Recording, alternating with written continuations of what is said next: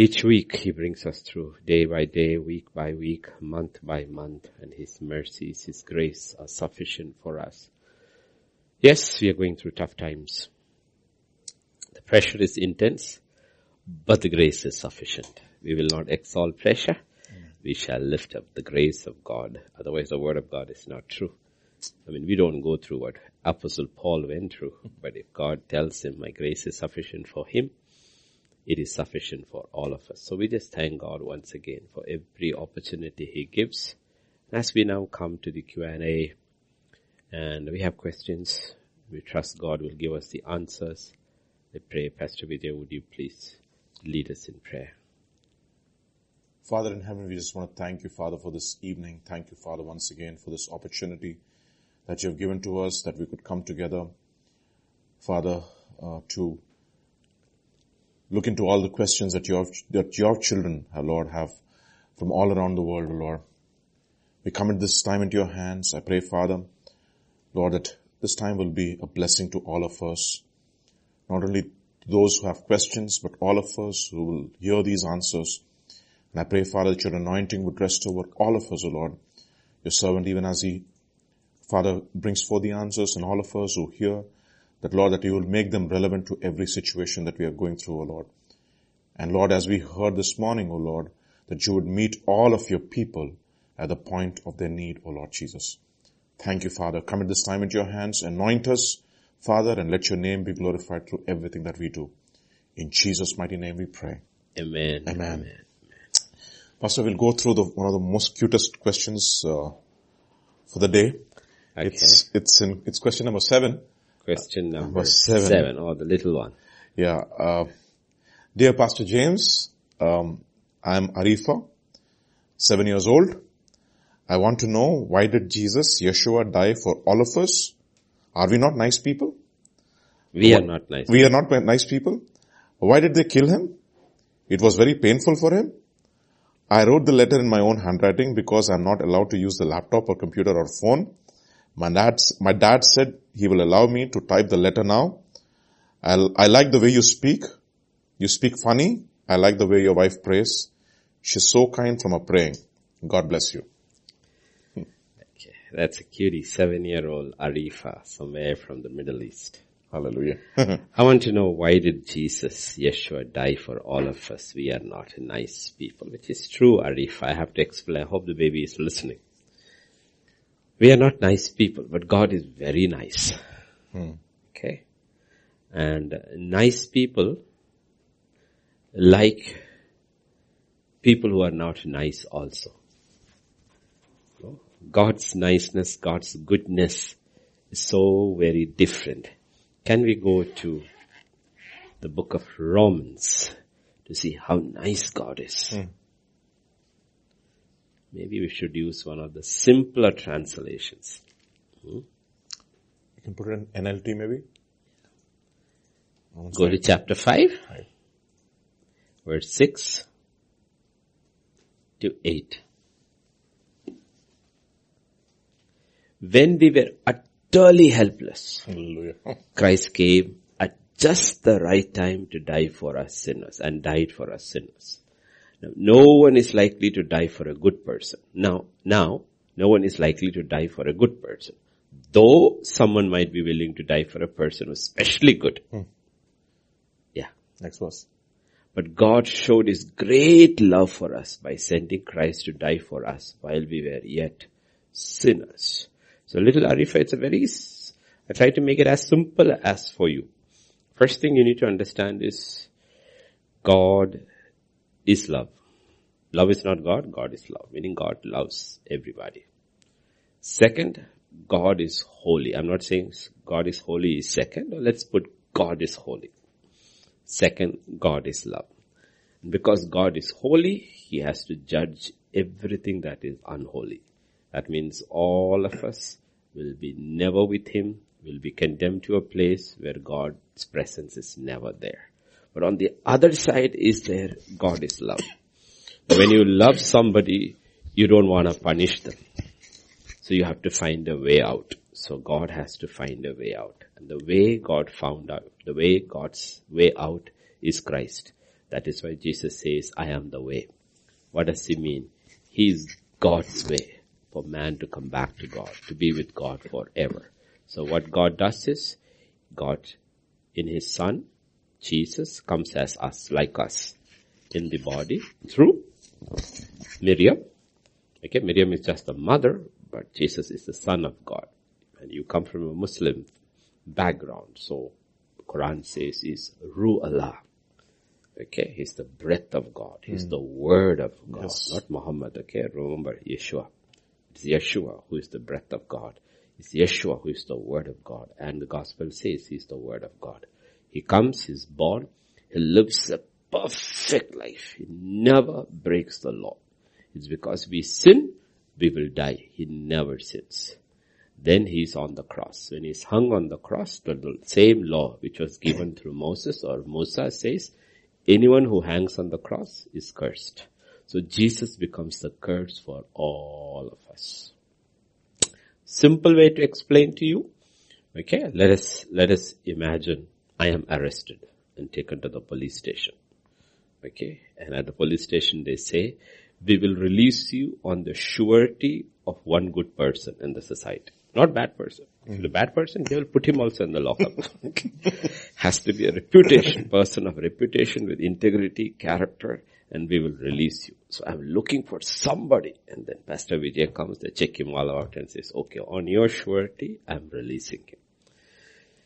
The entire universe, there's only one person on whose surety we can be released. He has to be a perfect person. Amen. That is Jesus Christ. And on the cross, God took all our sins, our offenses, puts it on him and releases us. But there's only one condition now left. When he comes there, the police station, and says, I will stand surety for James, would you release him? The inspector checks it all and says, I can release him. Then he comes and tells him, you can go. And I say, I don't want to go. I don't want his surety. I will sit here and vindicate my righteousness, and when you prove me not guilty, then only I will go. That is the issue with most people. Most people, God has made the way, but we have to choose. I can refuse bail. I can refuse bail. I can refuse the mercy of God. And all religion, every religion, is refusing the bail of God. Man is trying to work out his own way out. What does Islam say? You have to do these things, meaning it is on you. You have to prove on that day before God's court. What do you have to say? You have to prove you are not guilty. So if you ask any Muslim, what is the first words you will say? Inshallah. Inshallah. Yes. Yes, no surety. No surety. Inshallah. If you ask a Hindu, no surety. Maybe I will come back and come back and come back and come back and come back. If you ask a Jew, he's not sure. Because if you break one portion of the law, you have broken it all. And there is no atonement. Why? Because there is no temple. There's no temple. There's no high priest. There's nothing being offered. So if you in all religion, including Christianity, when it becomes a religion, there is no hope. There's no hope. But when we come to Christ, we have hope. Where does that hope come? Not because of anything we have done. It is because what He has done, and we believe in it. And that is salvation. We are not depending on anything that we have done. We are completely falling at the mercy of God. And that's why Jesus came to die. So Arifa, you need to realize Jesus loves us. We are not good people. But God loves people who are not good. And you know what He did? He sent His own Son. And that's the only way.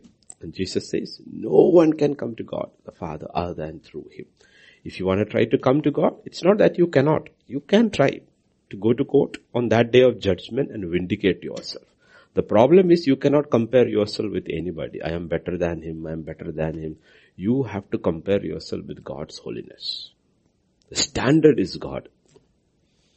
The standard is God.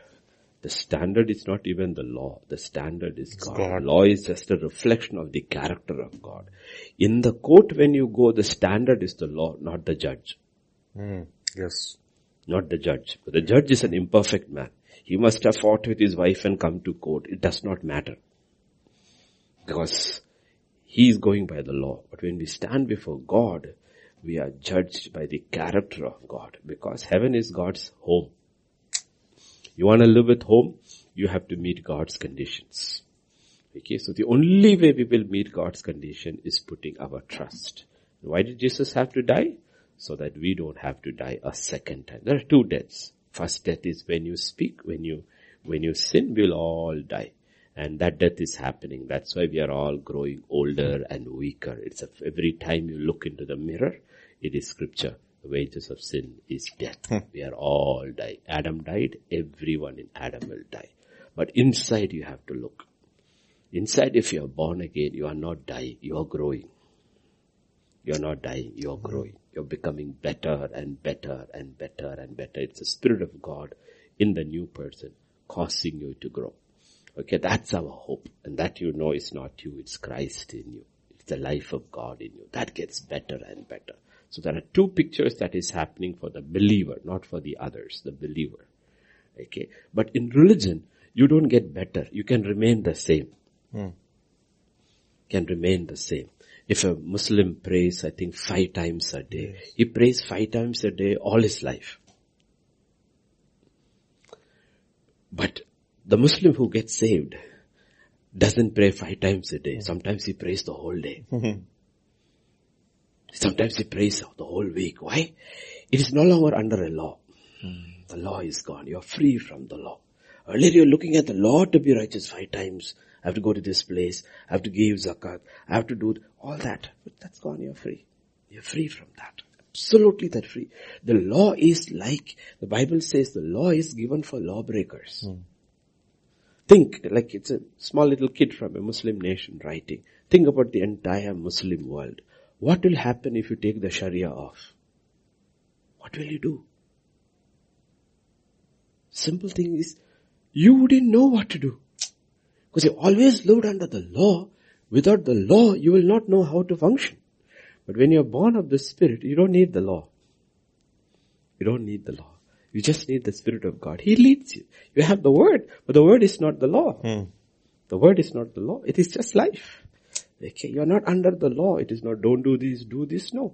The Spirit leads you. Set free from that prison house called the law. The law is a prison. The law is a prison. The Spirit gives you liberty. Let us say I'm an ex-Muslim. I got saved. Before I got saved, I have to pray 5 times. If I don't pray 5 times, I feel guilty because the law says you didn't. But now I am saved and I pray. And tomorrow I forget to pray. I don't feel guilty. The Holy Spirit said, why didn't you come to me? Why did you talk to me? I said, Baba, sorry. This is fine. Pray. So there is no condemnation for those who are in Christ Jesus. Okay, a father does not condemn his children. He does not condemn his children. A good father does not condemn his children. He will teach his children, discipline his children, but he doesn't condemn his children. And that is the liberty of salvation. There is no condemnation. Father never condemns his children. He will be with you forever. So that's Arifa, the simplest way to put across. And since I believe you're just 7 and you come to Christ, Yeshua loves you. Okay, Yeshua. And you got a good father who does not allow you the laptop, the computer or phone. My gosh, that's a good dad. Hallelujah. Okay. And I liked when he gave you a phone, all the animals were there in it. I liked the animals. Okay. So now I understand why your father doesn't give you the phone. Because you will type all those pictures and the animals on it. But it's good. Okay. Cutie? We just love you. We love children who ask questions about Jesus. No. Because you're a child. Jesus loves you. Let me tell you. One thing Jesus told his disciples is, do not stop the children from coming to me. Second thing he taught the disciples is, their angels have always access to the Father. You see, I have an issue. If my angel has to go to God, he has to wait in the queue. But when you ask, your angel immediately has access to God. So you need to realize children are special for God. Very, very special. Okay? So you should talk to Jesus. Not pray. You should pray, but you should talk to Jesus. You should as you talk to your Father, you should talk respectfully, but lovingly. And one day you will start hearing from him. And your life will change. Okay, Arifa? Amen. God bless you and your father. Pastor, question number 3. Okay. 3. how can we... Can we go to 1 and 2? So Because also- one we didn't finish. Finish that because of the trauma, the period. Yeah, okay, fine. We had only answered part of it, right? So yeah, let's read through those two questions. Yeah, here. 1 and 2. Husbands don't usually understand what we go through, and that aggravates our situation. This is after pregnancy, right, Pastor? Yeah. What can we do from our side to make sure things don't go bad? Also, because of having kids, we don't get time with God as much as we used to. That also causes a spiritual depression. I don't know if it's only me, or only with me, or other women too. What is the solution? Okay, that verse 1 also was there. Okay, yeah, that's fine, okay. Now, I'm talking strictly in a Christian context, okay. That's the only context in which I'm not a secular counselor. Secular counsel sometimes helps for secular people. But I'm not a psychiatrist. Everything okay, Sammy? Yeah? Yeah, I am not a psychiatrist. I'm not a psychologist. I'm a pastor. I'm a servant of God. So I will always use the word of God. Okay? One thing you need to realize is that you have to fight depression. To fight depression. Because God has not given us the spirit of depression. There are practical ways of fighting depression. One of the practical way of fighting depression is, one of the simple things I tell people is that keep worship music on and sing along. Okay? Because the word of God says, put on the garment of praise when the spirit of heaviness comes. You have to praise your way through. I'm not saying you should pray your way through. Praying your way through is one thing. Praising your way through is another thing. These are weapons of warfare. These are spirits that attack us. As long as we are in this body and in this world, these spirits will attack us. And the weapons of our warfare are not carnal. They are mighty in God. Okay? These are, what I'm telling to you is, first is offensive weapons. You have to fight it. You have to praise your way through. And you have to pray. You have to pray. You do not have because you do not ask. So you have to pray. You have to praise. And you will see. It's a very depressing, when you are out in mission with people whom you really do not know, you're literally on your own with God. Literally on your own with God. First, you need the acceptance of the local population, which will be of a different language. You have to cut through it. Okay, you look different. When I go, I don't look the same. I look different. I'm not part of the same. So you fight all this and the hostility. Like when Paul is going, he's facing the hostility of Gentiles and Jews. One who do not understand, the other who oppose the gospel. So then you do something which is good, miraculous, and you're beaten up and you're thrown into prison. Okay? The spirit of heaviness really comes. Sometimes you start questioning, Lord, did you really call me? Did you really send me, Lord? Why are all these things happening? But they use two things, weapons of warfare. The Bible says they prayed and they sang. Okay? It's not put there in random. These are two things which we have to use. Whether you are a man or a woman, a man in mission, man in office, or a woman at home, when you are fighting these things, we have to use the weapons which God has given. The Bible says take the sword of the Spirit, right? And pray all kinds of prayers. Okay, and the Word of God teaches us these things. You have to pray, you have to praise. It has to become your discipline. When these things happen, you cannot sit and mourn. If you let the spirit will get stronger and stronger and stronger and stronger. You see, Elijah refused to pray. There is no song. John the Baptist is not singing. Jehoshaphat gets the word and he starts singing. The Levites start singing and God starts fighting the battle. A physical picture is there given to us. How do we apply these things? Because we are not fighting flesh and blood. We are fighting powers of darkness. So what should women do, or anybody in a context? We are putting in a general context. What should people do when you're fighting depression? Okay.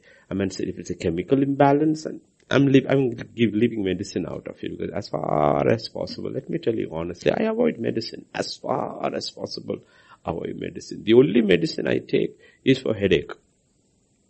Because I don't want headache interfering in my ministry. I cannot come here with a thumping headache and then function. The simple thing of headache is that, Lord, I rebuke it, doesn't go, take it and all, it goes. And it doesn't come back. So I stay off medicines as far as possible, meaning it's your second resort. It's not your first resort. Your first resort is always God.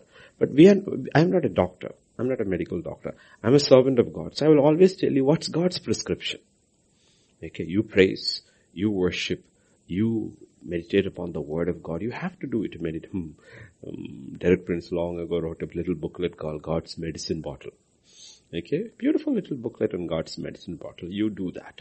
And then these are offensive weapons. Now let us come to the defensive part, okay? Because this is basically in a marital context, in a home. And you know what? The sister, if you put the question over there, the second part of that question. Yeah. Okay.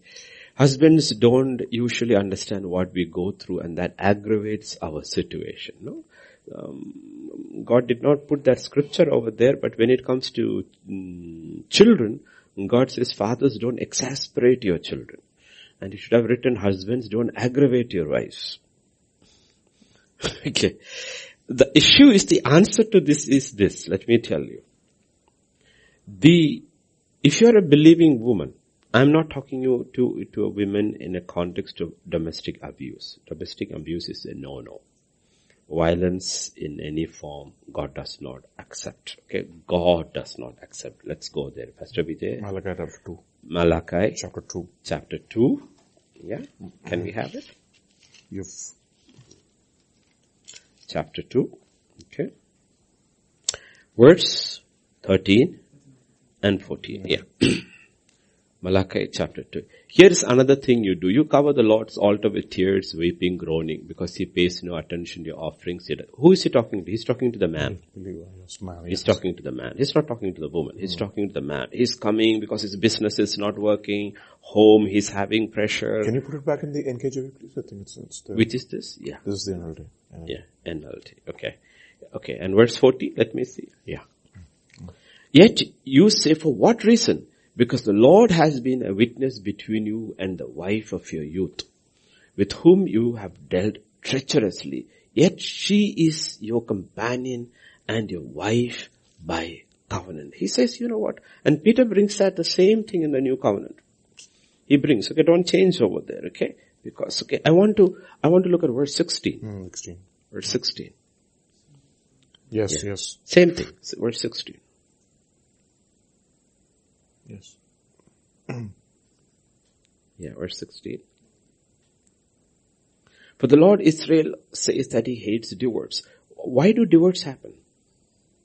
Why is divorce the last resort, and even ultimately churches and pastors agree to divorce? It's because of violence.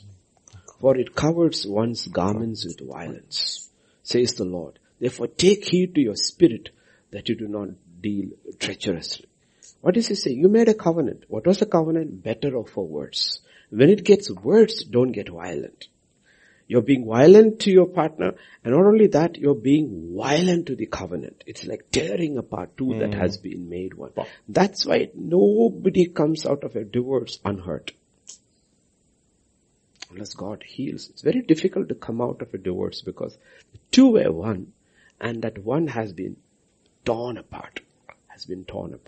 So God is telling to both to the women and to the men, the wife and the husband, your home should be a home where you can discuss issues without violence, either verbal violence, emotional violence, or physical violence. It should be. Okay. Now I'm talking to believers. When you have unbelieving spouse and all, it's a different story altogether. Just cry out to God for mercy, grace, and everything. But men has to be very, very careful. What men have to be careful is to that. Like, try to deal with the issue. Okay? That's why the Bible says in Peter, live with your wife with understanding. Meaning, you need to understand her moods, which is the best time to talk to her. Sometimes it's morning. Sometimes at night. You have to understand. Because sometimes you realize you tell your wife this thing at this time, it will be a volcano of emotions. But sometimes you learn, you tell in this time, she's very calm. So you understand. This is the best time to discuss issues with my wife with understanding. Because the whole idea is that we don't want to win an argument. In a home between a husband and wife, Nobody wins an argument. You only lose. Even if you win, you lose. Because you are not in competition. You're not. So you don't want to win an argument. You don't want to win an argument. What you want is an issue resolved and have peace. Because the foundation of a home is peace. It is peace. Everything else comes after that. It is peace. The foundation of a home is peace. So we have to understand, we have to deal with the issues, and sometimes you will realize the issues are so small, it doesn't matter. Many of the issues in a day-to-day, this thing is very little. On an ongoing, this thing, it will be about the food or about the children and all, no? These are not big issues. The Bible says love covers a multitude. You can cover it, you can ignore it, just gently say it. Okay? And you can always bring humor over there. Because I always tell you, home should be a place of fun. Okay? Of fun. Okay? It should be really, like I like these examples that you hear. Well, let us say Indian context. Your wife has this habit of making sambar or dal, and she always, absent-minded, puts more salt. And you keep telling her, and she doesn't. So one day again the same thing has happened, and that day you said, honey, come and sit here. Today I want to serve you. And you serve her a bowl full of sambar and say, honey, I want you to enjoy it because I enjoy your sambar. And then she starts taking it, says, it's too salty. You will say, no, honey, it's perfectly fine. That's the quantity I like. I want you to take the whole thing. You know what? Lot of things which you handle that way, you will realize, okay, it is peace. It is peace. Okay, it is peace. Okay, we have in our wedding messages, remember, we have had lots of jokes I used to crack like this. The wife wakes up in the morning and says, I had a dream. Yeah, what is it? I heard you took me shopping. And you bought me this gold bracelet and this gold necklace and all. He says, wow, I also had the same dream, but in my dream your father was paying for it. Okay? Humor, I'm telling you, humor can always diffuse any situation. A soft answer. Okay, like I said, home has to be a fun. Don't aggravate the situation. No? Men has to live with understanding. But to the other side when we come now, okay, last time I was talking to men, this time let me talk to women. To women, let me tell you, the Bible is very, very clear about it. See, God wouldn't say something unless He knows how it works. You see, God knows us better than we know ourselves because He created us. He's the manufacturer. He's the manufacturer. Okay, we are only drivers. I am driving this body. He made it. Okay. I am not the manufacturer. He is the manufacturer. We are just drivers in this body taking this around, and wear and tear is happening. One day it will be thrown away, condemned, will go to the garbage bin. Okay, that's what happens. You can call it graveyard, but it's garbage bin. Okay. So understand, He is the manufacturer. So He knows man. He knows women. So when instructions are given in the Bible, it is given by the manufacturer because he knows how this product will function. So to the woman, he tells the woman, submit your husband in all things as unto the Lord. Submission is an act of reverence. To the man, he says, love your wife. Let me tell you.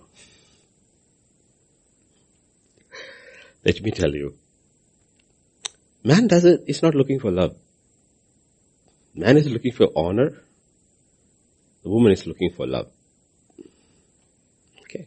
Now for my birthday, if somebody gives me a bunch of flowers, I'll wonder what to do with it. Okay. And because being Mallu, I will look at the roses and say, if I could chop it nicely, put some coconut and make a thoran out of it, can I eat it? Because it makes no difference to me. Okay. On the other hand, you give a bunch of roses to your wife on her birthday. I mean, if it's a Western-minded wife, it will be there in the front. Over there. Okay. So we are not the same. So they are looking for something, we are looking for something else. Okay. You could be the most efficient wife in the city. But if your husband thinks you do not honor him, you don't reverence him, all your efficiency means nothing to him. Because you can always hire efficient workers. He doesn't want efficiency, he wants honor. And that's why over and over God tells the wife, the woman, honor your husband, honor your husband, honor your husband. He's not looking for love. You're looking for love. He's looking for honor.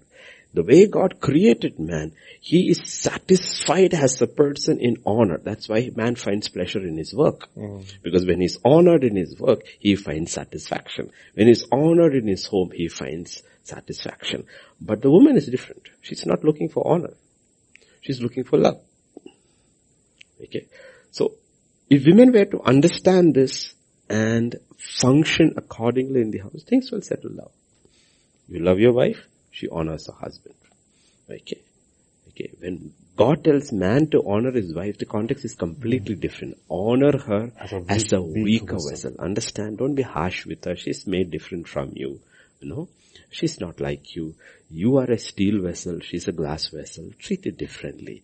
How you handle her. That's the honor he's talking about. But when God is talking about woman to honor man, and women laugh away. They laugh away all the way to their grave. When God says Sarah called her husband Lord. How do you honor your husband? How do the man honor his wife? Man honors his wife as something which is fragile, handle with care. It's a different thing. Handle her with care.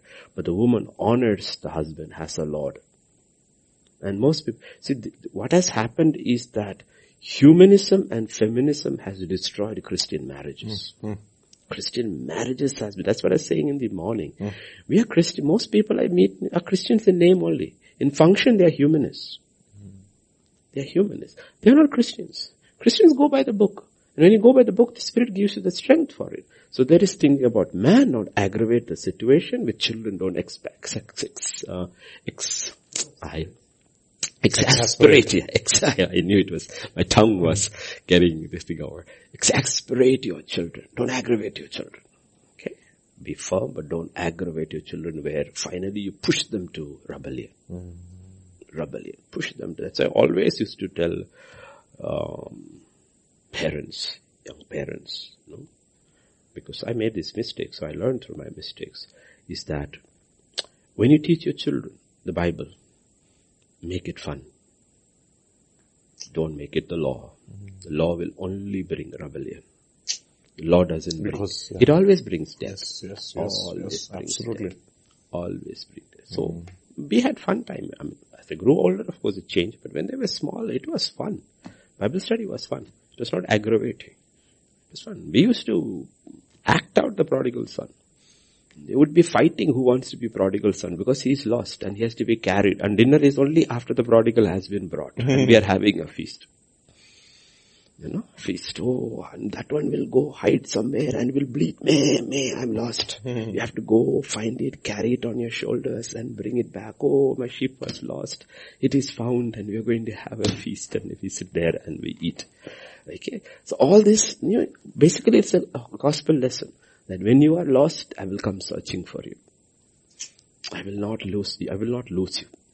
I will not lose you. I will come looking for you. I will search. And when you are found, you are not condemned for being lost. That's the nature of the sheep. To get lost is the nature of the sheep. To find the sheep is the nature of the shepherd. And there's no condemnation. You tend to it, carry it, bring it back, and feed it. No? So there are pictures given in the Bible. And if you follow that picture, you know what? Home can be a happy place. So you look at one thing about it is that God, the man is not looking for love. The woman is. So the woman will always say, do you love me? Do you love me? Do you love me? Well, you haven't told me when was the last time you told me you love me? Man never asked that. Never asked that. When is the last time you told me you love me? He doesn't ask those questions. If he asks, he must be gay. He doesn't ask those questions. Women ask those questions. But men is looking for something else. Am I honored in my home? Am I honored in my home? Is my word being listened to? No? Okay.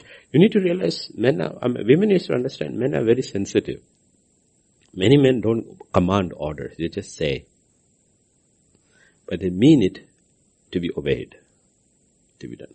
It's simple as that. You see, when God says the head of woman is man, it's because no institution, from the home to anything, a whole nation, can work with two heads. It's a monster. Division, yes. It's a monster. Okay, so even when the woman is running the home, she is running the home under that headship, and she should never forget it. So if you have an abusive husband, alcoholic husband and all, the Bible, unbelieving husband, well, let's go over there to 1 Peter. Okay? 1 Peter chapter 3. But these are practical issues. These are real issues. Husbands likewise deal with them, not 3:7, verse 1 onwards. 3:1-6. Yeah, 1 onwards, let's go verse by verse. We don't need the whole thing. Wives likewise be submissive to your own husbands, that even if some do not obey the word, that they without a word may be won by the conduct of their wives, when they observe your chaste conduct accompanied by faith. This is all God is saying. I mean, God doesn't say if it doesn't have power. He says, when you're a man who doesn't obey the word or does not believe the word, doesn't obey the word, he's not the kind of godly spiritual man you're looking for. But when he sees, let's keep it at 1 and 2. Verse 2. When he sees your conduct, what is your conduct? It's a pure conduct. Your motives are very pure. That's what chaste means. Chaste means pure. What is chaste conduct? You are not trying to, because one of the fundamental forms of sorcery or witchcraft in a woman is manipulation. It's manipulation. The woman manipulates a man through her tears and tantrums and denial and all the, she manipulates. Screaming and shouting and hysterical and all those, that's manipulation, that's sorcery. That's how occult comes into the powers of darkness come into, okay? He has to see your chaste conduct. No, I will not manipulate my husband. I will not manipulate my husband. Instead, what will I do? My conduct will be chaste. It will be pure. My motives are pure. Spirit of God, we have an issue. When I am discussing this issue with my husband, Lord, let my motive be pure. And second, accompanied by fear, meaning with reverence. I'm very careful about how I talk to him. Why?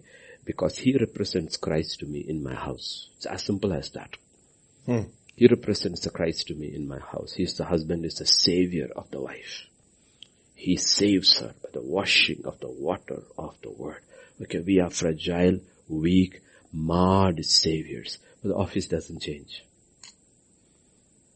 That's why Jesus said, the Pharisees are nincompoops walking on earth, but they sit on the seat of Moses. The seat matters. So listen to them. Don't be like them. Listen to them. So these are fundamental things. Even Apostle Paul, when he reviled the high priest, immediately confesses this thing. No? So we need to understand these fundamental principles. I'm not talking about violence here. That's a different ball game altogether. Where there is violence, you need help. I'm talking about a normal situation over there, no? And always remember, you are in a partnership. You are in a partnership, okay? You are in a partnership. So many things in a home could be resolved if you work it out as a partnership, okay? Where you serve one another and see, the wife sees, how do I help my husband out? You are a helpmate. The husband sees, how do I serve her out? And the family. It can be run. Don't make it too complicated.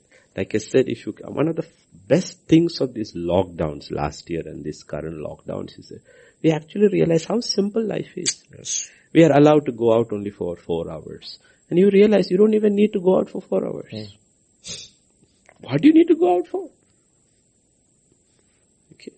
And I understand the malls are opening at 7 in the morning. Yeah. And people are still going to shop at 7 in the morning. Can you believe it? So true. 7 in the morning going shopping. Malls. Because the government has allowed everything to be open between 6 to 10. So malls are opening. Now why are you going to the mall at 6, 7 in the morning? People who if you put service at 7 in the morning, nobody will come. But 7 in the morning, people will go shopping. Okay? So please, one of the fundamental lessons God is teaching us is that keep your life simple. And He said, very simple, if you have food on your table, and clothes on your back, you should be content. And we suddenly realize all of us have enough and more than enough. If you keep your life simple and don't get the world in, life will be happy. The problem is the world comes in. The smallest gadgets to the biggest, how many inches, I don't know, what are the screen inches and all these days, I don't know. All this, plasma, HD, whatever, all these things starts coming in. We become miserable. Because it generates desire. Covetousness. Desire. And desire leads to covetousness. And covetousness leads to stealing. When if you can't, you steal it in your heart and your mind. And you know what? A thief is never happy. It's never happy. So God says, keep your life simple. God gives, thank you. Everything you need, God says, I will add to. Keep your home happy, the church will be happy. Church will be happy. And stick to the Word of God. The Word of God is life. And it's health to the whole man. It's no depression. No. I know some of the sisters have gone to some of the sisters who have written from abroad and all have gone through so much abuse and violence and all. But remember, your husband sits in an office. He has abused that office. He has misused that office. But remember, marriage is only for a season. For the season till death. Or if it is absolutely abuse, till separation. Worse than that, divorce. But it's only for a season, until death. But remember, there is another one who will never abuse you. That's the one who came to the much married lady. 5 times married, living with a live-in partner. He comes looking for her. And why would you want to look for a woman like that? He says, you know what? She never gave up on the institution of marriage. She never gave up on the institution of marriage. And after 5 times, she lost her hope in marriage holding her life together. But she did not give up on love. Love, yep. Okay, so you need to realize love never fails. And the 6th one also, he's sending her alone to get the water. At least you should know. The women don't talk to you. The men mock at you. I will come with you. Or you don't go today. I'll get water for you. You don't have to go. I am there to protect you. I'm here to cover you. You know what? I know the women all call you names. Nobody will associate with you. And all the men will make catcalls and all. You know one thing? You stay at home. I'll get you the water. He doesn't do that. Who is the one waiting at the well with water? It's Jesus. And these are the pictures we need to understand about, even if your entire marriage fails, don't lose your faith in marriage. Because it's bigger than marriage on earth. It's a mystery, Paul says, of Christ. He will not fail you. He will not fail you. Okay? And that's the story of Leah. When God saw Jacob did not love Leah, he opened her womb. But she's not looking at her child. She's still looking at her husband. Oh, he will come back to me. He will come. He has no eyes for anybody. He has got eyes only for Leah. Rachel. Okay. Rachel. Okay. First child, Reuben. Second child. Third child. Still. Then 4th child. She looks up. 4th child is Judah. She looks up. And she's set free. And the Bible says after that she stopped conceiving. Okay. She stopped conceiving. Okay. She looks up. And she finds, did she really get healed? No. But pictures are given to us for women who are in loveless marriages. Don't look to your left. My husband doesn't love me. Don't look to your right, to the neighbor to love you. Look up. Look up. He loves you. And He loves you with an everlasting love. He will not abuse you. He will not misuse you. He will not use you. He will love you to the uttermost. That is the power of Scripture, whether it's a man or a woman. That's the power of Scripture. God does not change. Thank God He does not change. Men change, women change, husbands change, wives change, children change, but God does not change. So this sister says that I know depression is demonic. Is it always demonic necessarily? It can be, I know it can be caused through chemical imbalances too. Okay, but see, when we are talking about oppression and when we are talking about possession, these are 2 different things. Oppression is like, let us say, Raj is standing there and pushing at the door. It is oppression. Okay. When I open the door and let him in, it has become possession. We should be stopping it at first level. Submit to God and resist the devil. Okay. We are called to fight oppression. See, the devil is doing his work. And we are called to do our work. Fight it in the name of Jesus so that we can see the victory of Christ and God is glorified. Even the little ones on earth can fight the devil and defeat him. So oppression is there, depression is there, but you should not get depressed.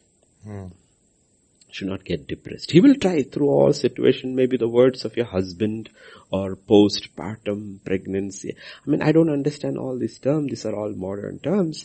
But the fact of the matter is 6,000 years women came through this without any clinical diagnosis. Without any counseling or medication or anything and all, no. Okay. They all came through all of it. Okay. So the problem is sometimes we don't need all this knowledge. No. I look back our youth, our young days, was so happy because we did not know the names of diseases and what causes it. When we were thirsty, we drank water from the tap, never fell ill, or straight from the well, right? Milk was always white, right? You played and played and played. There was no TV, no gadgets, okay. And there was no Sammy's ringtones and mobiles. You see, and we did not, I never heard this term called cholesterol. Okay. Bad cholesterol, good cholesterol, right? None of these things I did not know. On the other hand, I used to be waiting outside for the chicken to lay the eggs so that I could take it, break it, eat it before it reached the home. These things didn't bother at all. You didn't know about kidney stones and this thing and all the days I was growing up. You don't remember falling ill. Honestly, I never remember falling ill. The injuries I got was only in football. Every time I went to hospital, it was because I got kicked in the football field. Okay. We never fell ill and we didn't know the names of these diseases. But today, look at it. And I also believe it's because of both. Food habits change, lifestyle change. Two things. Okay. Lifestyle and food habits changed. And we just go back to biblical lifestyle. Don't get. So there is a definitely directly relationship between your physical thing and your that is and depression. Your mind, state of your mind, what you eat also causes depression. Depressed people, what is called bulimia? That's what she had, right? Princess Diana had. Depressed people eat. They eat all the time. They eat all the time. Yes. It's part of depression. Okay? And it causes even more depression. Yes, that's true. Causes more depression. All these things happen. So God says, and you don't need any of these things. I am with you. Be anxious for nothing. Cast all your cares and your supplication with thanksgiving. Thanksgiving is one of the most important, powerful mechanisms which God has given us. Okay. Let me give you that scripture. Romans chapter 1.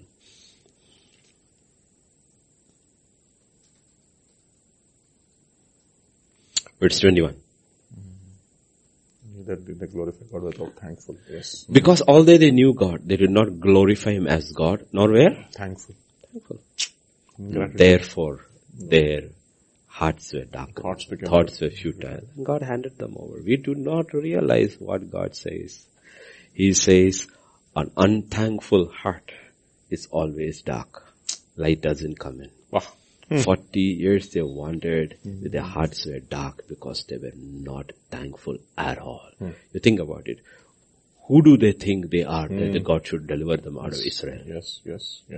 Who do they think they are God should destroy Egypt for their sake? Who do they think they are that He should split the Red Sea for them? Who do they think they are that God should send them manna from heaven and give water from the rock? Who do they think they are? And sometimes the same thing happens with Christian. Who do we think we are that God should be with us all the time? He should answer all our prayers, watch over day and night. When we are going out, He's watching. When we are coming in. I mean, who do you think we are? He owes us nothing. Yet He does everything. God says, you know what? One thing I want you to do. One, glorify me as God. Don't make me into something that I am not. Glorify me as God. Second, can you be grateful? Can you say, thank you, Lord? Can you just say, thank you, Lord? Okay? And doesn't matter what you're going through in your marriage, God will say, thank me. Thank me.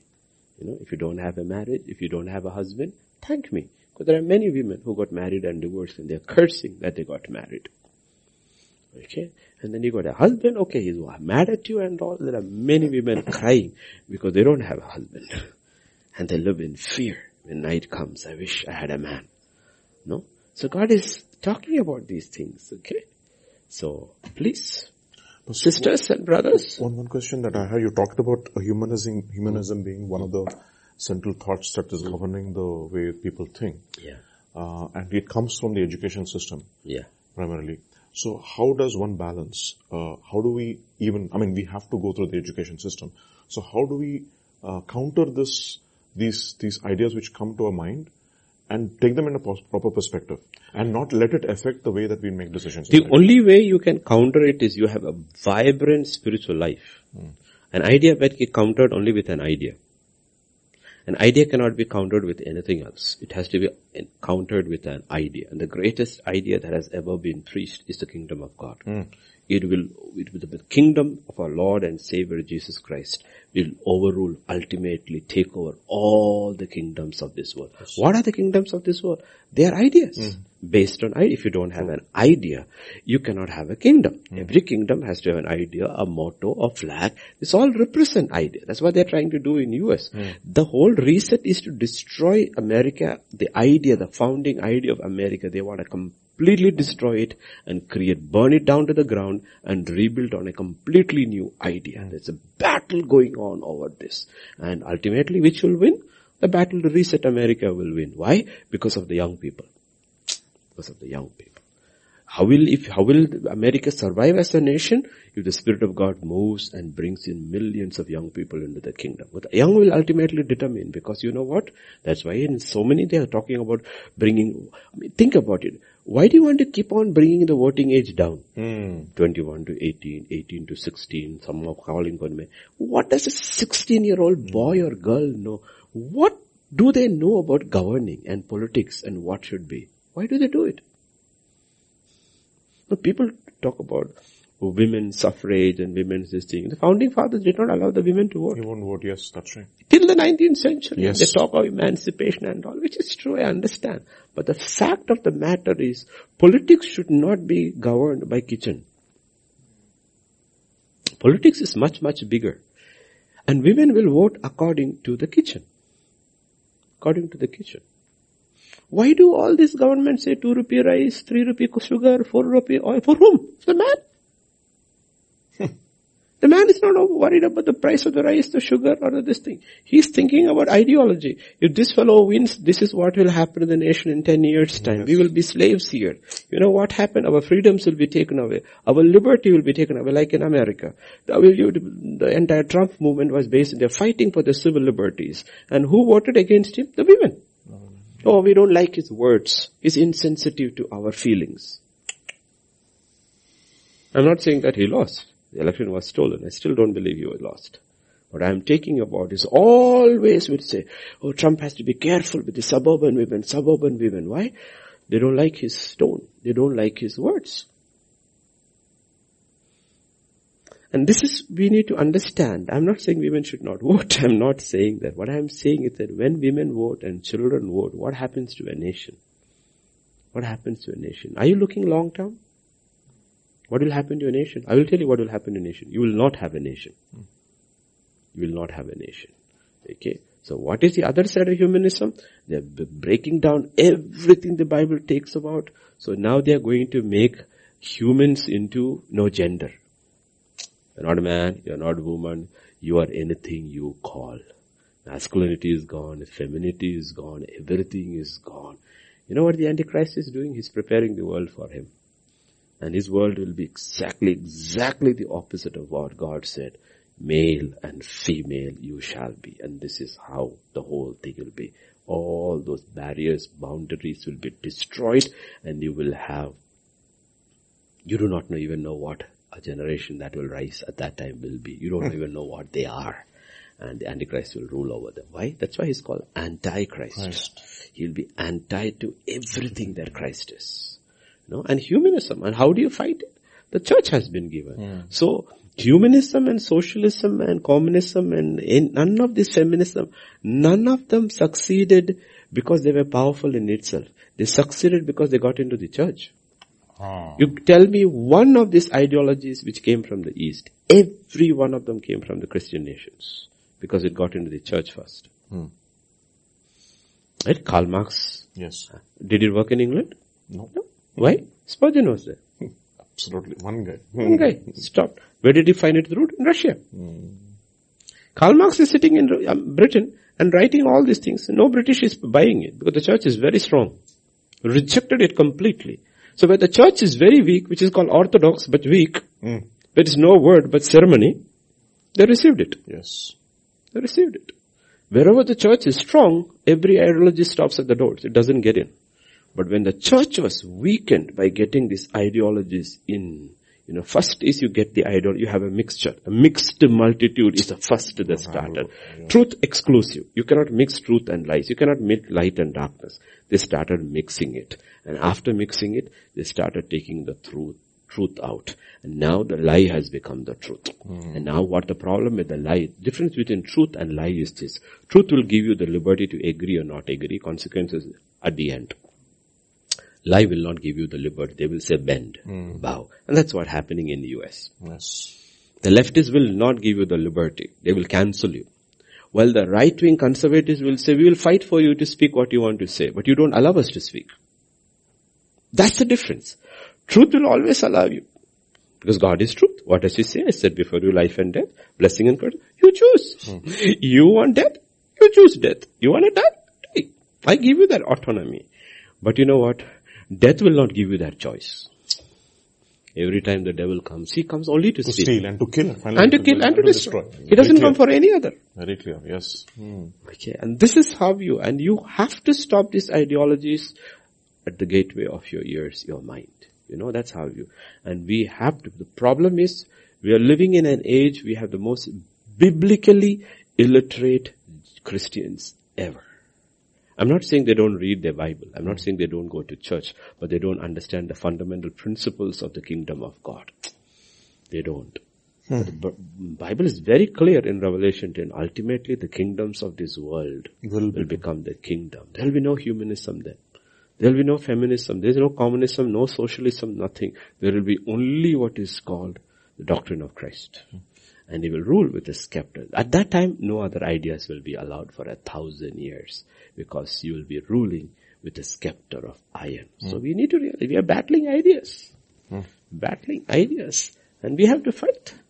Actually, there's a question called question number 5 actually, somebody was asking about motivational Christian speakers. Yeah. The motivational Christian speakers, theory of being positive and declaring prosperity also may deny that trauma, anguish, loss, heartache, whereas God's word provides comfort and hope. 5, yeah. Yeah. Provides comfort and hope, acknowledging the chaos, like the Psalms. Yeah. What else is a deficit or lies from the motivational speakers? The problem with motivational speakers or this word of faith, not all of it is false, okay? Because if all of it is false, you can't sell it. You cannot sell any product which is fully false. There has to be something in it which will cause it to be sold. The issue is this. These motivational speakers actually, in so many ways, works on the aspect of denial of reality. God does not deny reality. Exactly. Okay? I cannot believe in healing unless I am sick. Only Jesus said, I have not come to heal the one who are well, but it's a sick who needs a physician. You have to realize that you're sick. Unless I know have fever, I cannot rebuke fever. Yes. But in motivational speaker, you do not accept fever. You don't accept fever. You don't accept problems. Okay. And God does not deny reality. Yes. Jacob, you are a worm. But I am the God of Jacob, who will make Jacob into Israel. Hallelujah. There's no denial of anything with God. Abraham, this is who you are. But what makes you different is me. When I come into the picture, it changes. It changes. But motivational picture, this thing, they live in denial. Live in denial. Or if you look at the core of what they are teaching, it is not God. It is you. Self. You can do it. You can do it. It's pumping of the self, but that is humanism. Again, so God says, it is humanism. Well, Jesus comes and says, you can do it. But He comes and says, first I'll tell you, you can do nothing without me. With me, you can do everything. Without me, you cannot do anything. The problem is that motivational speakers don't. And people get all pumped up. Okay, they get excited, they jump and dance. Yes, I can. When they actually get out to do it, they realize it doesn't work. it becomes chaos. Because if God has to walk with you, Amos 3:3, if God has to do this for you and work it out for you, the Bible says, can two walk together unless they are agreed? If God has to be with you, God has to do it, can two walk together unless they are agreed? No. Motivational speakers are trying to bend God's hand. True scripture talks about holding God's hand. Okay? And bending God's hand is a very dangerous thing. Psalmist says in Psalm 106 verse 15, He gave them what they asked, but He sent leanness in it. You don't want to bend God's hand. Bend God's hand. Yes, Pastor. Yeah. He gave them their request. What is that? Constantly complaining. Constantly. No? Name it, claim it, name it, claim it, name it, claim it. God says, fine, you take it. Take it. But what happens is, that's what I'm saying, at a time like this, you know what? In 2020, it's last year, right? 2020, during the election season, America's pastors failed their congregation. Now everybody is silent. Even the ones who voted Democrat are silent because they knew they are facing a nightmare. The communists have taken over every branch of the government. Now they are gasping, hoping 2022 Congress election, the Republicans may take back the House so that we can stop their agenda. You got it right? You know why? Because you were silent. Silence in the face of evil. I'm telling every pastor in US, because it's a free society, US, who was silent in 2020, you will face judgment on Judgment Day. God will say, what did you do? It was my nation, it was my people. You handed them over to the wolves because you were worried about protecting your tax exemption, worried when BLM came and were threatening you and giving leaflets and all those things. You kept quiet. But you let your country down. Country's gone to the dogs literally now. You have the most anti-Israel government. You have the most anti-Christian government. And everything that was done in the last 4 years spiritually has been rolled back completely. You know why? It's not Trump failed. Pastors failed. They kept quiet. You cannot. And that's how Germany, Nazis took over also. The pastors kept quiet. They didn't do. They kept quiet. Okay, because God says, I don't speak through politicians unless He's my man. I speak through my servants. Yes. I speak through my servants. And the servants are quiet. God says, that's it. You want to keep quiet? Be quiet. Okay? Quiet. The Lord will do nothing unless He reveals His secrets to the servants, the prophets. And the servants, those who spoke, when old John MacArthur and all stood up and spoke. I mean, John MacArthur standing up for Trump was an oxymoron. He's one of the most conservative, cutthroat edge man who will go with nobody. And even he realized when the danger of the country was going, and he took Trump's call and said, we are with you. These are not people who will allow anybody to speak into their lives.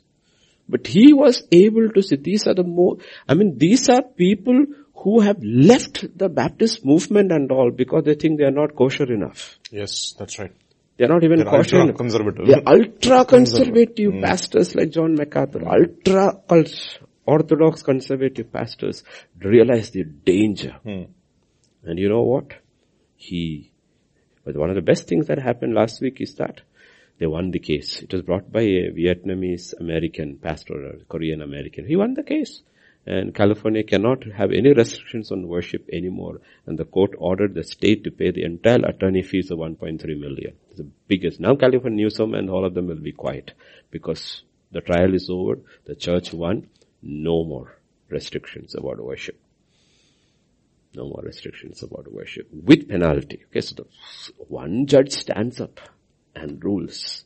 You see, it is not like in India here. You can appeal all the way to the Supreme Court. There, the Supreme Court will not take most of the cases. Yes. They won't even hear it. Yes, exactly. So if one of the lower courts makes a ruling and all, it will stay. It becomes a precedence also. It will stay. Okay. It's good and bad. Okay, it's good and bad. So that was a big victory for First Amendment rights. The big liberty, freedom to speak. But you have to fight. You cannot give up this fight. You have to fight for what you believe is true. People give up so fast. You cannot give up. You have to continue the fight. One way you have to fight this system, with the system which is there politically, judicially. You have to use all these avenues. But the church has to fight it spiritually. Church has to fight it in prayer, in fasting, binding the powers of darkness, sowing confusion in the ranks of the enemy, and above all, asking for a overflow, a sweep of the Holy Spirit over the people. Amen. Over the people. And when that happens, everybody loses. God only wins. Hallelujah. That's all. When people are tied over by the Spirit of God, everything changes. Even the very wicked who are sitting there and doing this, he will flip over. He will flip over. Because that's what the Holy Spirit does. What did the Holy Spirit do with us? What we were all kosher people when we got saved? No. 1 second, evil man became good. 1 second got turned around. Not that we understood all his righteousness, but we were on the right road. We are going on this way, we turned around and went the other way. Okay, everything changed. So we have to keep praying. That's the answer. The motivational speakers are speaking to the flesh. I'm not saying they are what. Many of the things which they are not true, principle-wise. But the problem is at the core of it. It is man. It is man. It is not Christ. There's no cross. There's no death to self. There's no death to self. There's no leaning on God when things go wrong and hanging in there and still trusting God to bring you through the valley of shadow of death. Because pain is real, chaos is real, trauma is real. All these things happen. All these things happen. Even Paul says, I despaired of life itself.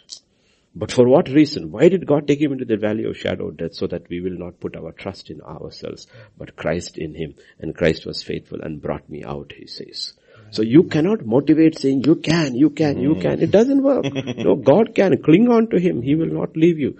When you're going through trouble, the question is not, Lord, why is this happening? No. Ask God, what is the message? The question to ask is, what are you trying to teach me through this? That's the question. Don't ask why, because the why is the wrong answer. God doesn't do anything without reason in his children's life. Hallelujah. Lord, tell me what is the lesson you want to be learned through this? Yes. Because all his plans are good. It doesn't say all his plans are easy. All his plans are good. Okay, so when you're going through the valley of shadow of death, you need to ask yourself, Lord, why are we what is the lesson that you want me? Pandemic, all these things happening. The church should ask, what are you teaching us through this? What is the lesson you are trying to teach us? We need to ask ourselves and not go into depression. Yes, Pastor Vijay. Pastor, again, this continuity on teaching itself. This is question number 4. There are 2 parts. You can see the two slides. Women are not to hold offices, church offices, such as elders, deacons, or evangelists. 2 Timothy and Titus. However, do you believe the church needs women who are respectful and able to teach other women how to become Christians and mature in their faith? The next slide. Okay, let's first go to this. First thing, I have no issues with women being elders or deacons. So even women are wonderful evangelists. Wonderful evangelists. They can be there. I mean, if you have a women's department and if a women deacon, she understands better, right? No? You have to look at the way a church operates. You have women's ministry, you have children's ministry. I don't want a man handling Sunday school. No way. He doesn't have that patience to handle. He doesn't have patience to handle his own children. Now he's going to handle somebody else's children. And a bunch of them. Okay, so I am only talking here basically primarily in the office of pastor. Pastor and the office of prophet. We'll put the apostle aside because apostle is a very rare office in 21st century. The other 2 offices which are still there is the office of pastor. It's a shepherd. He's a head. A shepherd is a head. And when the head of woman is man, you cannot have a woman as a head of men. Simple. I'm not saying extraordinary circumstances you have in China, underground churches and all, where godly women are. An extraordinary situation is the book of Judges, when you are surrounded by the enemy and the enemy is ruling you and God has a woman judging his people. So China, underground churches are extraordinary situations like that. So you don't go by precedent here alone. You will say, no, in this extraordinary situation, all God can find me may be a godly woman who leads a church. And many churches in China, underground churches are led by women. Though extraordinary circumstances. We are not talking about that. That keep it aside. There's precedence for that in the Bible. But we are talking about a normal thing. One is pastor, he's a shepherd. And the shepherd has to be a man. Godly man. Second, a prophet. A prophet brings correction. Brings correction. I know how I grew up. When my mother corrected me, I fought with her. When my father corrected me, I was finding it difficult to breathe. Typically, when you have a congregation of men and women, you will see it's easier for them to take correction from a man, office man, than from a woman. Okay? So you need to understand why, when God is saying certain things, there are reasons behind it. Like I said, He's the manufacturer. We are the products. The product doesn't tell the manufacturer, this is the way I want to be. The pot doesn't tell the potter that. So look at it. But I am not talking about eldership, deaconship in your particular settings of your church. Okay, as long as you are not having authority over men, women, children is fine. And evangelists definitely, some of the best evangelists in the Bible were all women. Yes. Samaritan woman brought the whole town onto their knees before Christ Jesus. So they were wonderful. They were very good at witnessing. Why? Because God made them that way. They're very emotional, very touched. Okay, so when they witness and testify, it comes out of their heart. We will try scripture and thus says the Lord. The man doesn't understand anything. This woman will cry and say, you know what you did for me? And immediately, I also want to know you before you know wildfire is changed. They're very good witnesses. So they're very good evangelists. Okay, and teaching is there. But the next question will... Yes. Yeah. Do you believe female leadership is essential in winning the world to Christ? Of course. Women bring most people to the kingdom of God than men. When a man brings 2, a woman will bring 6. They will really bring people in. I'm not talking about the office of Billy Graham, evangelic ministry and all. These are different things. Let us talk about a general day-to-day day. Let me ask you this question. If you look in the context of a church, let us look at GTC Hyderabad. Who brings more people to God, me or Ma? Still so. And she's a better witness. She's a better witness than me. Because for us to come to that level of witnessing, one-on-one witnessing, okay, we'll always get theological. They just witness of what God did for them. What did the woman go and say? Come and see, this man told everything about me. That is witnessing. We will quote John 3:16 and John 1:12 and the person doesn't even know who John is. They're very, very good. Honestly, I've seen women are very, very good witnesses. So I have no issues with women evangelists. The problem is we are talking about offices and crusades and all. Put that away. That is not God's pattern.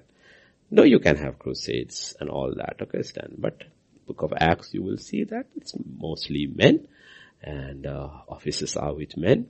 But Bible clearly teaches the older women in Christ are to train the younger women. Yes, Titus to that. That's why women should be handling the women's ministry.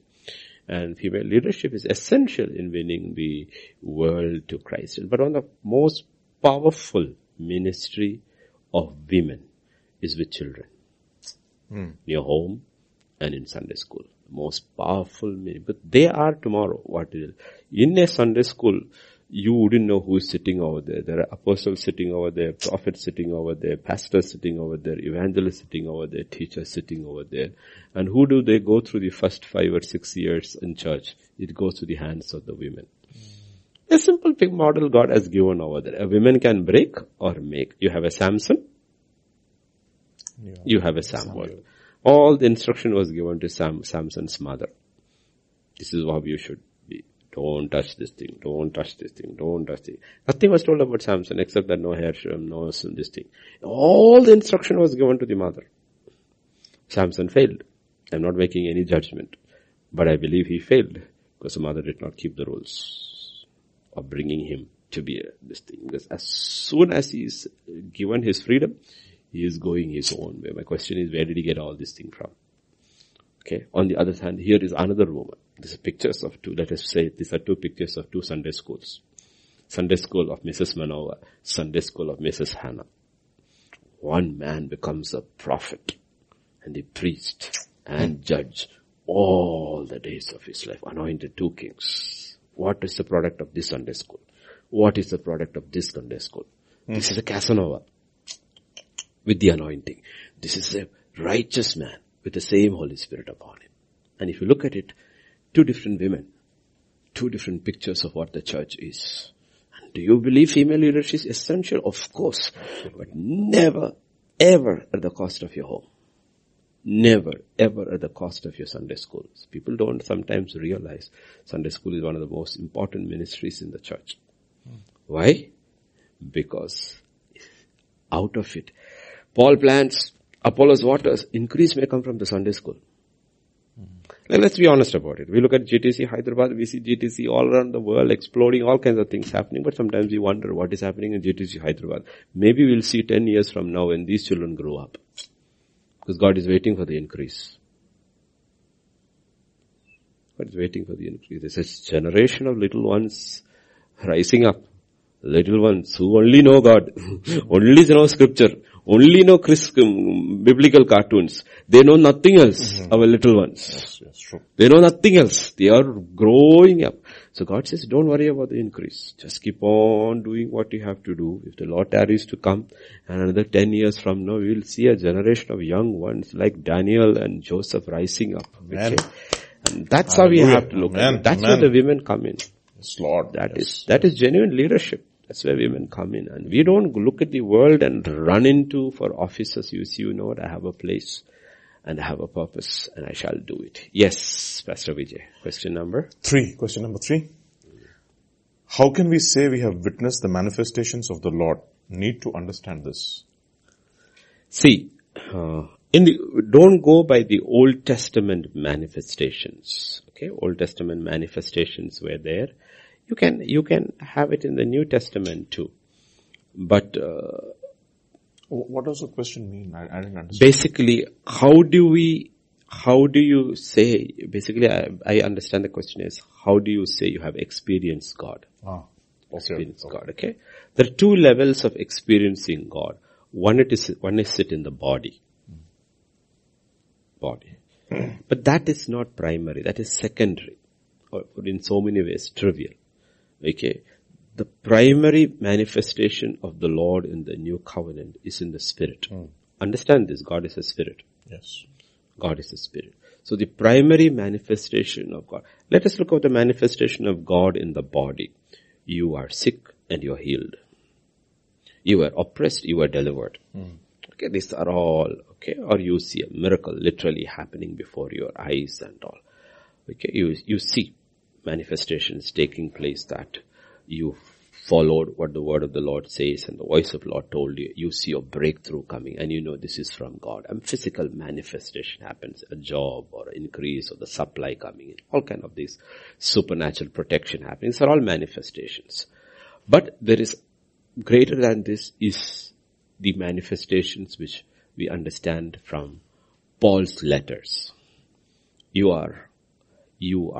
Let's go to that.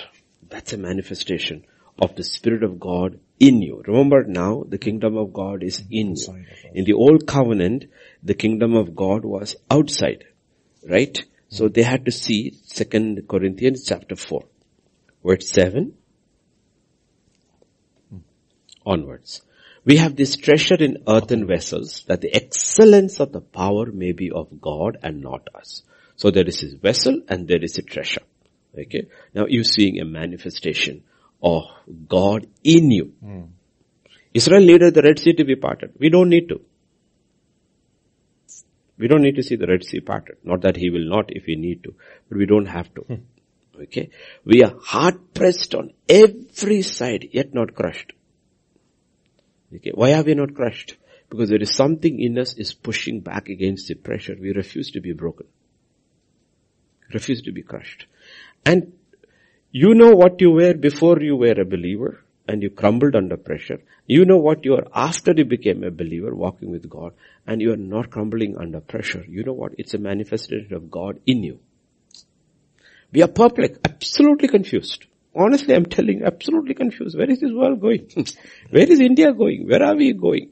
Okay, if you looked at the WHO report that came in, they're talking about vaccine passports and vaccination, international travel as the world. Okay, so WHO is coming with a list of things that will happen if you have to travel international. Slowly after that it will become domestic. So they have given a list of the vaccinations that is acceptable.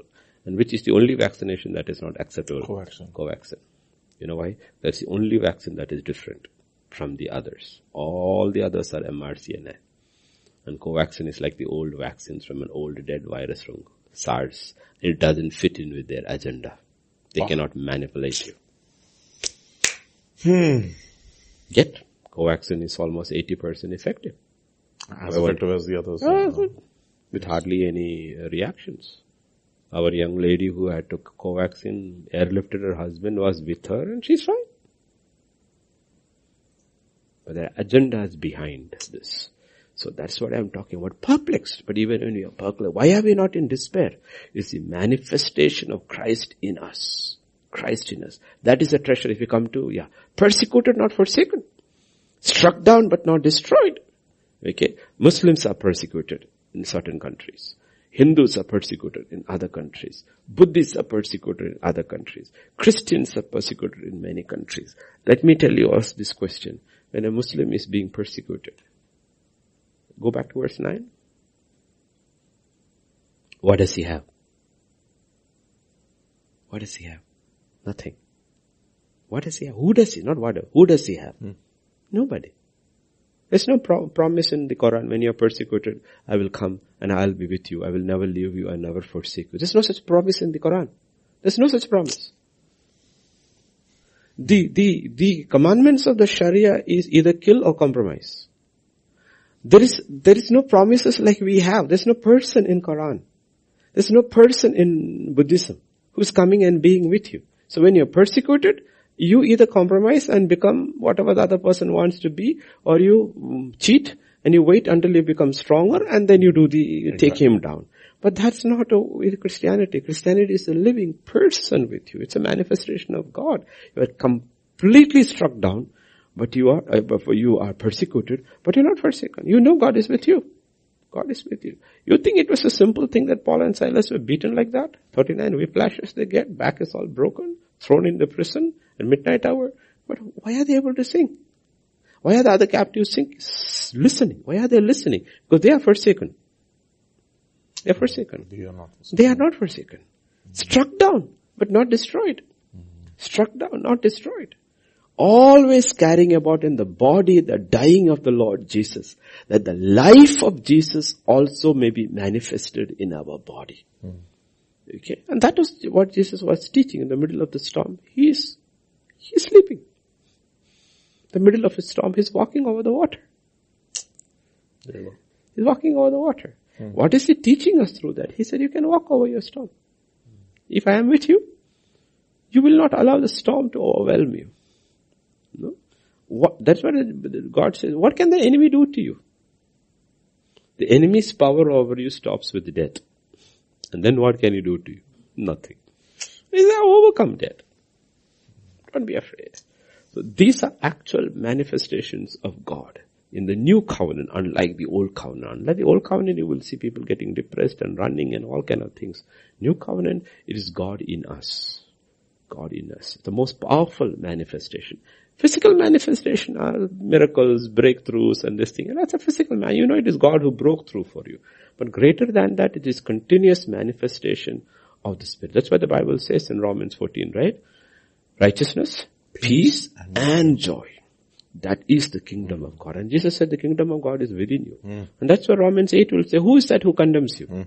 It's Christ who you know. Oh, you are this. No. God says, don't worry. Don't listen to them. When the enemy condemns you, tell him, I am the righteousness of Christ. Who is that condemns? You condemning me? Okay. When God is telling you something better, don't tell him I am the righteousness of God. Because Christ is the one who is speaking to you. The Spirit of Christ who is convicting you. Don't tell me all those things, I am the righteousness. No. That is for the enemy. That is for the enemy. That's what Balak will realize. Balak opens his mouth and says, I see no iniquity in Jacob. Why? Because the devil. Yet he spanked the daylights out of them. He said, you're rebellious, stiff-necked, grieving my spirit. But that's the father to the children.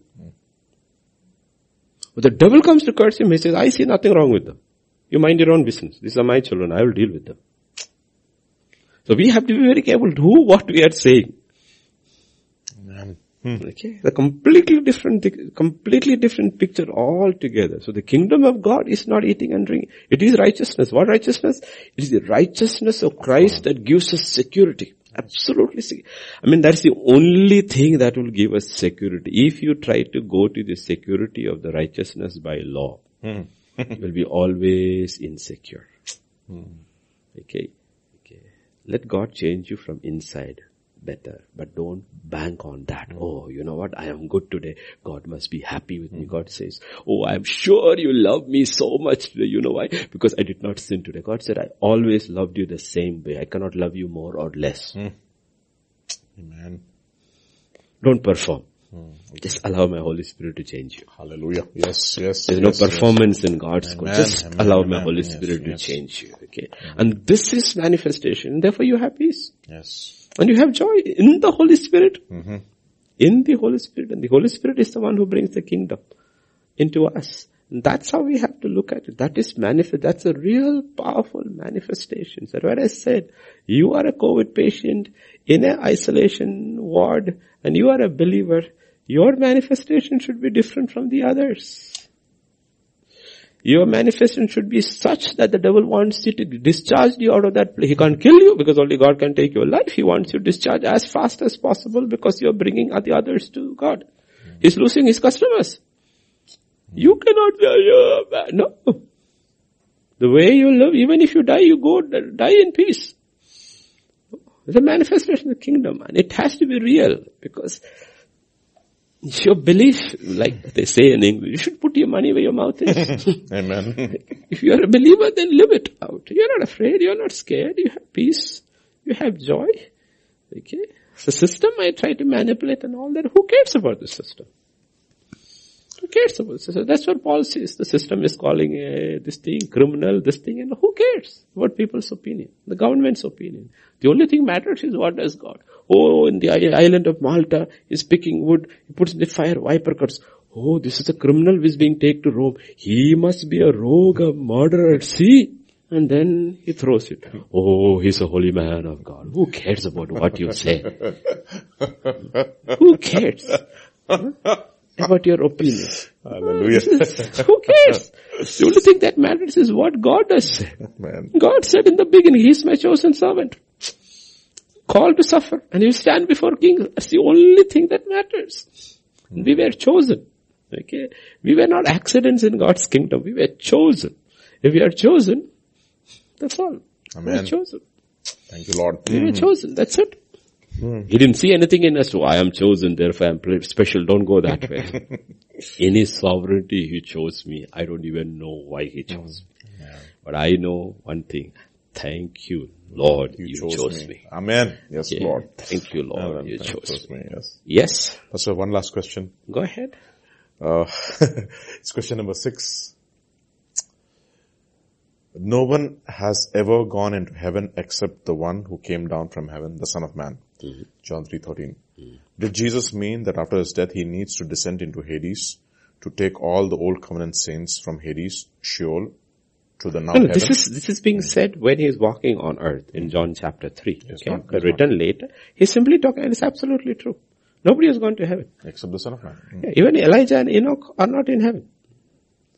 Or then this statement is false. Now they may be, then they were not. They were in paradise. Abraham's bosom. They were in paradise, and there was a gulf between heaven, paradise, and because the power of death was with the enemy. He had power over death. And though God took him, it does not say God took him to where God is. Because the Bible says, no one has ever gone into the third heaven, except the one who came from heaven. No one has gone there. So after that, people have gone there. He's taken. That's the understanding of Ephesians 4. He took captivity captive and he ascended. Paradise has been relocated. Either he took the people or he took the place. We don't know what it is. So when he's talking about that time, nobody did. Nobody did. Okay? Nobody did. But after that, yes.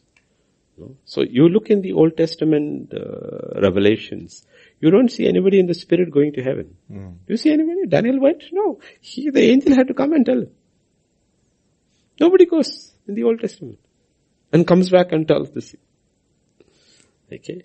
I do believe Enoch and Elijah, after Jesus rose from the dead, they were taken. Till then they were also sitting. They did not die, but they were not. I don't believe. I mean, we have to go by this. If God says no one has ever gone into heaven except the one who came from heaven, then no one has gone, including Enoch and Elijah. No one has gone. Okay, no one has gone. But now, I believe it's a different story.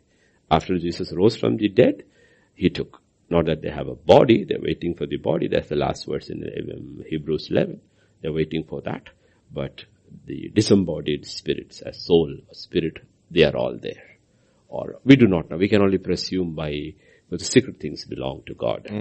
But we know one thing, he means what he says. And this is talking about then. And the Bible talks in Peter that he went down into the prison and preached to the souls over there. Okay, so there's always a controversy about what does it mean he preached. Let's go over there as we finish. 1 Peter chapter 4. 1 Peter chapter 3. No, 2 Peter, right? Or 1 Peter. 1 Peter chapter 4, one second. Sorry, it talks about, 3. Search verse 3:18, Pastor. 3:18, got it? 1 Peter chapter 3, verse 18 onwards.